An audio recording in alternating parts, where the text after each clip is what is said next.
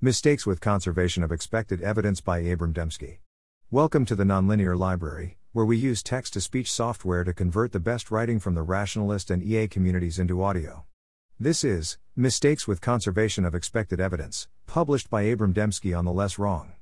Epistemic Status. I've really spent some time wrestling with this one. I am highly confident in most of what I say. However, this differs from section to section. I'll put more specific epistemic statuses at the end of each section. Some of this post is generated from mistakes I've seen people make, or heard people complain about, in applying conservation of expected evidence or related ideas. Other parts of this post are based on mistakes I made myself. I think that I used a wrong version of conservation of expected evidence for some time, and propagated some wrong conclusions fairly deeply, so this post is partly an attempt to work out the right conclusions for myself, and partly a warning to those who might make the same mistakes. All of the mistakes I'll argue against have some good insight behind them. They may be something which is usually true, or something which points in the direction of a real phenomenon while making an error. I may come off as nitpicking. 1. You can't predict that you'll update in a particular direction. Starting with an easy one. It can be tempting to simplify conservation of expected evidence to say you can't predict the direction which your beliefs will change. This is often approximately true, and it's exactly true in symmetric cases where your starting belief is 50-50 and the evidence is equally likely to point in either direction. To see why it is wrong in general, consider an extreme case, a universal law, which you mostly already believe to be true. At any time, you could see a counterexample, which would make you jump to complete disbelief. That's a small probability of a very large update downwards. Conservation of expected evidence implies that you must move your belief upwards when you don't see such a counterexample. But, you consider that case to be quite likely. So, considering only which direction your beliefs will change, you can be fairly confident that your belief in the universal law will increase, in fact, as confident as you are in the universal law itself. The critical point here is direction versus magnitude. Conservation of expected evidence takes magnitude as well as direction into account. The small but very probable increase is balanced by the large but very improbable decrease. The fact that we're talking about universal laws and counterexamples may fool you into thinking about logical uncertainty. You can think about logical uncertainty if you want, but this phenomenon is present in the fully classical Bayesian setting. There's no funny business with non-Bayesian updates here. Epistemic status, confidence at the level of mathematical reasoning. 2. Yes requires the possibility of no. Scott's recent post, yes requires the possibility of no, is fine. I'm referring to a possible mistake which one could make in applying the principle illustrated there. Those who dream do not know they dream, but when you are awake, you know you are awake. Eliezer, against Modest Epistemology. Sometimes, look around, and ask myself whether I'm in a dream. When this happens, I generally conclude very confidently that I'm awake. I am not similarly capable of determining that I'm dreaming. My dreaming self doesn't have the self-awareness to question whether he is dreaming in this way. Actually, very occasionally, I do. I either end up forcing myself awake, or I become lucid in the dream. Let's ignore that possibility for the purpose of the thought experiment. I am not claiming that my dreaming self is never deluded into thinking he is awake. On the contrary, I have those repeatedly waking up only to find I'm still dreaming dreams occasionally. In those cases, I vividly believe myself to be awake. So, it's definitely possible for me to vividly believe I'm awake and be mistaken. What I'm saying is that, when I'm asleep, I am not able to perform the actually good test, where I look around and really consciously consider whether or not I might be dreaming. Nonetheless, when I can perform that check, it seems quite reliable. If I want to know if I'm awake, I can just check. A yes requires the possibility of no mindset might conclude that my actually good test is no good at all, because it can't say no. I believe the exact opposite. My test seems really quite effective, because I only successfully complete it while awake. Sometimes, your thought processes really are quite suspect, yet, there's a sanity check you can run which tells you the truth. If you're deluding yourself, the general category of things which you think are simple sanity checks you can run is not trustworthy. If you're deluding yourself, you're not even going to think about the real sanity checks. But, that does not in itself detract from the effectiveness of the sanity check. The general moral in terms of conservation of expected evidence is, yes only requires the possibility of silence. In many cases, you can meaningfully say yes without being able to meaningfully say no. For example, the axioms of set theory could prove their own inconsistency. They could not prove themselves consistent, without also proving themselves inconsistent. This does not detract from the effectiveness of a proof of inconsistency. Again, although the example involves logic, There's nothing funny going on with logical uncertainty. The phenomenon under discussion is understandable in fully Bayesian terms. Symbolically, as is always the case, you don't really want to update on the raw proposition, but rather, the fact that you observe the proposition, to account for selection bias. Conservation of expected evidence can be written P H P H E P E P H negation E P negation E. But if we rewrite it to explicitly show the observation of evidence, it becomes P H P H O B S E P O B S E P H negation O B S E P negation O B S E dot. It does not become P H P H O B S E P O B S E P H O B S negation E P O B S negation E dot. In English, evidence is balanced between making the observation and not making the observation, not between the observation and the observation of the negation. Epistemic status, confidence at the level of mathematical reasoning for the core claim of this section. However, some applications of the idea, such as to dreams, my central example, depend on trickier philosophical issues discussed in the next section. I'm only moderately confident I have the right view there. 3. But then what do you say to the Republican? I suspect that many readers are less than fully on board with the claims I made in the previous section. Perhaps you think I'm grossly overconfident about being awake. Perhaps you think I'm neglecting the outside view, or ignoring something to do with timeless decision theory. A lot of my thinking in this post was generated by grappling with some points made in inadequate equilibria. To quote the relevant paragraph of Against Modest Epistemology. Or as someone advocating what I took to be modesty recently said to me, after I explained why I thought it was sometimes okay to give yourself the discretion to disagree with mainstream expertise when the mainstream seems to be screwing up, in exactly the following words, but then what do you say to the Republican? Let's put that in pseudo-conservation of expected evidence terms. We know that just applying one's best reasoning will often leave one overconfident in one's idiosyncratic beliefs. Doesn't that mean apply your best reasoning as a bad test, which fails to conserve expected evidence? So, should we not adjust downward in general? In the essay, Eliezer strongly advises allowing yourself to have an inside view even when there's an outside view which says inside views broadly similar to yours tend to be mistaken. But doesn't that go against what he said in Ethical Injunctions? Ethical Injunctions argues that there are situations where you should not trust your reasoning, and fall back on a general rule. You do this because, in the vast majority of cases of that kind, your oh-so-clever reasoning is mistaken and the general rule saves you from the error. In Against Modest Epistemology, Eliezer criticizes arguments which rely on putting arguments in very general categories and taking the outside view. At its epistemological core, modesty says that we should abstract up to a particular very general self-observation, condition on it, and then not condition on anything else because that would be inside viewing. An observation like, I'm familiar with the cognitive science literature discussing which debiasing techniques work well in practice, I've spent time on calibration and visualization exercises to address biases like base rate neglect, and my experience suggests that they've helped, is to be generalized up to, I use an epistemology which I think is good. I am then to ask myself what average performance I would expect from an agent, conditioning only on the fact that the agent is using an epistemology that they think is good, and not conditioning on that agent using Bayesian epistemology or debiasing techniques or experimental protocol or mathematical reasoning or anything in particular. Only in this way can we force Republicans to agree with us or something.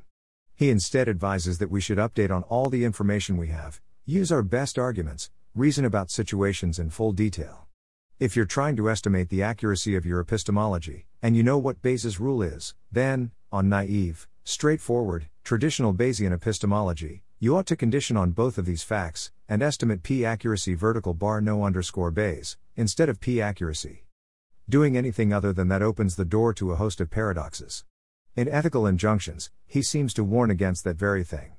But surely if one is aware of these reasons then one can simply redo the calculation, taking them into account. So we can rob banks if it seems like the right thing to do after taking into account the problem of corrupted hardware and black swan blowups. That's the rational course, right? There's a number of replies I could give to that. I'll start by saying that this is a prime example of the sort of thinking I have in mind when I warn aspiring rationalists to beware of cleverness. Now, maybe Eliezer has simply changed views on this over the years. Even so, that leaves us with the problem of how to reconcile these arguments. I'd say the following: Modest Epistemology points out a simple improvement over the default strategy. In any group of people who disagree, they can do better by moving their beliefs toward each other. Lots of crazy people think they've discovered secrets of the universe, and the number of sane people who truly discover such secrets is quite small. So, we can improve the average by never believing we've discovered secrets of the universe. If we take a timeless decision theory perspective, or similar, this is in fact an improvement. However, it is far from the optimal policy, and has a form which blocks further progress. Ethical injunctions talks about rules with greater specificity, and less progress-blocking nature. Essentially, a proper ethical injunction is actually the best policy you can come up with, whereas the modesty argument stops short of that. Doesn't the actually best policy you can come up with risk overly clever policies which depend on broken parts of your cognition? Yes, but your meta-level arguments about which kinds of argument work should be independent sources of evidence from your object-level confusion. To give a toy example, let's say you really want 8 plus 8 to be 12 due to some motivated cognition. You can still decide to check by applying basic arithmetic.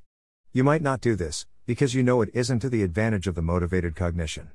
However, if you do check, it is actually quite difficult for the motivated cognition to warp basic arithmetic. There's also the fact that choosing a modesty policy doesn't really help the Republican.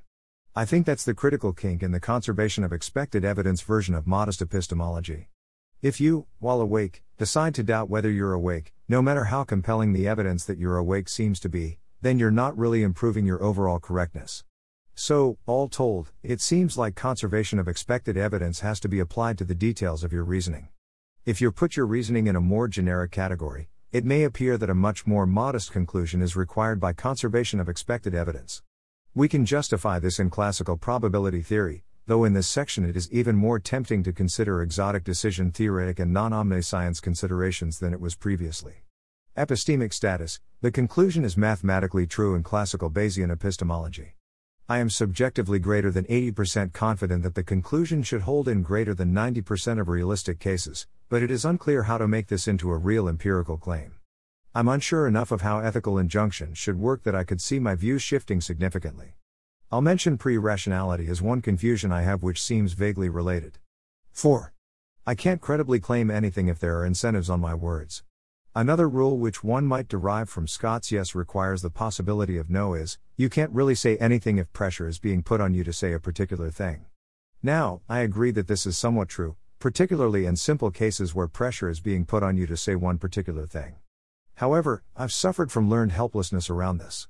I sort of shut down when I can identify any incentives at all which could make my claims suspect, and hesitate to claim anything. This isn't a very useful strategy. Either just say the truth, or just say whatever you feel you're expected to say are both likely better strategies. One idea is to call out the pressure you feel. I'm having trouble saying anything because I'm worried what you will think of me. This isn't always a good idea, but it can often work fairly well. Someone who is caving to incentives isn't very likely to say something like that, so it provides some evidence that you're being genuine. It can also open the door to other ways you and the person you're talking to can solve the incentive problem. You can also call out something even if you're unable or unwilling to explain. You just say something like there's something going on, or I'm somehow frustrated with this situation, or whatever you can manage to say. This call-out idea also works, to some extent, on motivated cognition. Maybe you're worried about the social pressure on your beliefs because it might influence the accuracy of those beliefs. Rather than stressing about this and going into a spiral of self-analysis, you can just state to yourself that that's a thing which might be going on, and move forward. Making it explicit might open up helpful lines of thinking later. Another thing I want to point out is that most people are willing to place at least a little faith in your honesty, and not irrationally so. Just because you have a story in mind where they should assume you're lying doesn't mean that's the only possibility they are, or should be, considering. One problematic incentive doesn't fully determine the situation. This one also applies internally. Identifying one relevant bias or whatever doesn't mean you should block off that part of yourself. Epistemic status: low confidence. I imagine I would have said something very different if I were more an expert in this particular thing. 5. Your true reason screens off any other evidence your argument might include. In the bottom line, Eliezer describes a clever arguer who first writes the conclusion which they want to argue for at the bottom of a sheet of paper, and then comes up with as many arguments as they can to put above that. In the thought experiment, the clever arguer's conclusion is actually determined by who can pay the clever arguer more. Eliezer says. So the handwriting of the curious inquirer is entangled with the signs and portents and the contents of the boxes, whereas the handwriting of the clever arguer is evidence only of which owner paid the higher bid. There is a great difference in the indications of ink, though one who foolishly read aloud the ink shapes might think the English words sounded similar. Now, Eliezer is trying to make a point about how you form your own beliefs, that the quality of the process which determines which claims you make is what matters, and the quality of any rationalizations you give doesn't change that. However, reading that, I came away with the mistaken idea that someone listening to a clever arguer should ignore all the clever arguments. Or, generalizing further, what you should do when listening to any argument is try to figure out what process wrote the bottom line, ignoring any other evidence provided. This isn't the worst possible algorithm. You really should heavily discount evidence provided by clever arguers, because it has been heavily cherry-picked. And almost everyone does a great deal of clever arguing. Even a hard-boiled rationalist will tend to present evidence for the point they're trying to make rather than against, perhaps because that's a fairly good strategy for explaining things. Sampling evidence at random isn't a very efficient way of conversing. However, ignoring arguments and attending only to the original causes of belief has some absurd consequences. Chief among them is, it would imply that you should ignore mathematical proofs if the person who came up with the proof only searched for positive proofs and wouldn't have spent time trying to prove the opposite. This ties in with the very first section. Failing to find a proof is like remaining silent. This is bonkers. Proof is proof. And again, this isn't some special non-Bayesian phenomenon due to logical uncertainty. A Bayesian can and should recognize decisive evidence, whether or not it came from a clever arguer. Yet, I really held this position for a while. I treated mathematical proofs as an exceptional case, rather than as a phenomenon continuous with weaker forms of evidence. If a clever arguer presented anything short of a mathematical proof, I would remind myself of how convincing cherry-picked evidence can seem. And I'd notice how almost everyone mostly cherry-picked when explaining their views. This strategy was throwing out data when it has been contaminated by selection bias, rather than making a model of the selection bias so that I could update on the data appropriately. It might be a good practice in scientific publications, but if you take it as a universal, you could find reasons to throw out just about everything, especially if you start worrying about anthropic selection effects. The right thing to do is closer to this: figure out how convincing you expect evidence to look given the extent of selection bias. Then, update on the difference between what you see and what's expected. If a clever arguer makes a case which is much better than what you would have expected they could make, you can update up. If it is worse than you'd expect, even if the evidence would otherwise look favorable, you update down. My view also made me uncomfortable presenting a case for my own beliefs, because I would think of myself as a clever arguer any time I did something other than recount the actual historical causes of my belief, or honestly reconsider my belief on the spot. Grogner made a similar point in Unwilling or Unable to Explain. Let me back up. Speaking in good faith entails giving the real reasons you believe something rather than a persuasive impromptu rationalization. Most people routinely do the latter without even noticing. I'm sure I still do it without noticing. But when I do notice I'm about to make something up, instead I clam up and say, I can't explain the reasons for this claim. I'm not willing to disingenuously reference a scientific paper that I'd never even heard of when I formed the belief it'd be justifying, for example. In this case, silence is the only feasible alternative to speaking in bad faith. While I think there's something to this mindset, I no longer think it makes sense to clam up when you can't figure out how you originally came around to the view which you now hold. If you think there are other good reasons, you can give them without violating good faith. Actually, I really wish I could draw a sharper line here. I'm essentially claiming that a little cherry picking is okay if you're just trying to convince someone of the view which you see as the truth, so long as you're not intentionally hiding anything. This is an uncomfortable conclusion. Epistemic status: confident that the views I claim are mistaken. Less confident about best practice claims. 6. If you can't provide me with a reason, I have to assume you're wrong. If you take the conclusion of the previous section too far, you might reason as follows: if someone is trying to claim X, surely they're trying to give you some evidence toward X. If they claim X and then you challenge them for evidence, they'll try to tell you any evidence they have. So, if they come up with nothing, you have to update down, since you would have updated upwards otherwise. Right? I think most people make this mistake due to simple conversation norms. When navigating a conversation, people have to figure out what everyone else is willing to assume, in order to make sensible statements with minimal friction. So, we look for obvious signs of whether a statement was accepted by everyone versus rejected. If someone was asked to provide a reason for a statement they made and failed to do so, that's a fairly good signal that the statement hasn't been accepted into the common background assumptions for the conversation. The fact that other people are likely to use this heuristic as well makes the signal even stronger. So, assertions which can't be backed up with reasons are likely to be rejected. This is almost the opposite mistake from the previous section. The previous one was justifications don't matter, whereas this idea is only justifications matter. I think something good happens when everyone in a conversation recognizes that people can believe things for good reason without being able to articulate those reasons. This includes yourself. You can't just give everyone a pass to make unjustified claims and assert that they have strong inarticulable reasons. Or rather, you can give everyone a pass to do that, but you don't have to take them seriously when they do it. However, in environments of high intellectual trust, you can take it seriously. Indeed, applying the usual heuristic will likely cause you to update in the wrong direction. Epistemic status, moderately confident. Conclusion. I think all of this is fairly important. If you're like me, you've likely made some mistakes along these lines. I also think there are many issues related to conservation of expected evidence which I still don't fully understand, such as explanation versus rationalization, ethical injunctions and pre-rationality. Tsuyoku Naratai. Thanks for listening. To help us out with the Nonlinear Library or to learn more, please visit nonlinear.org.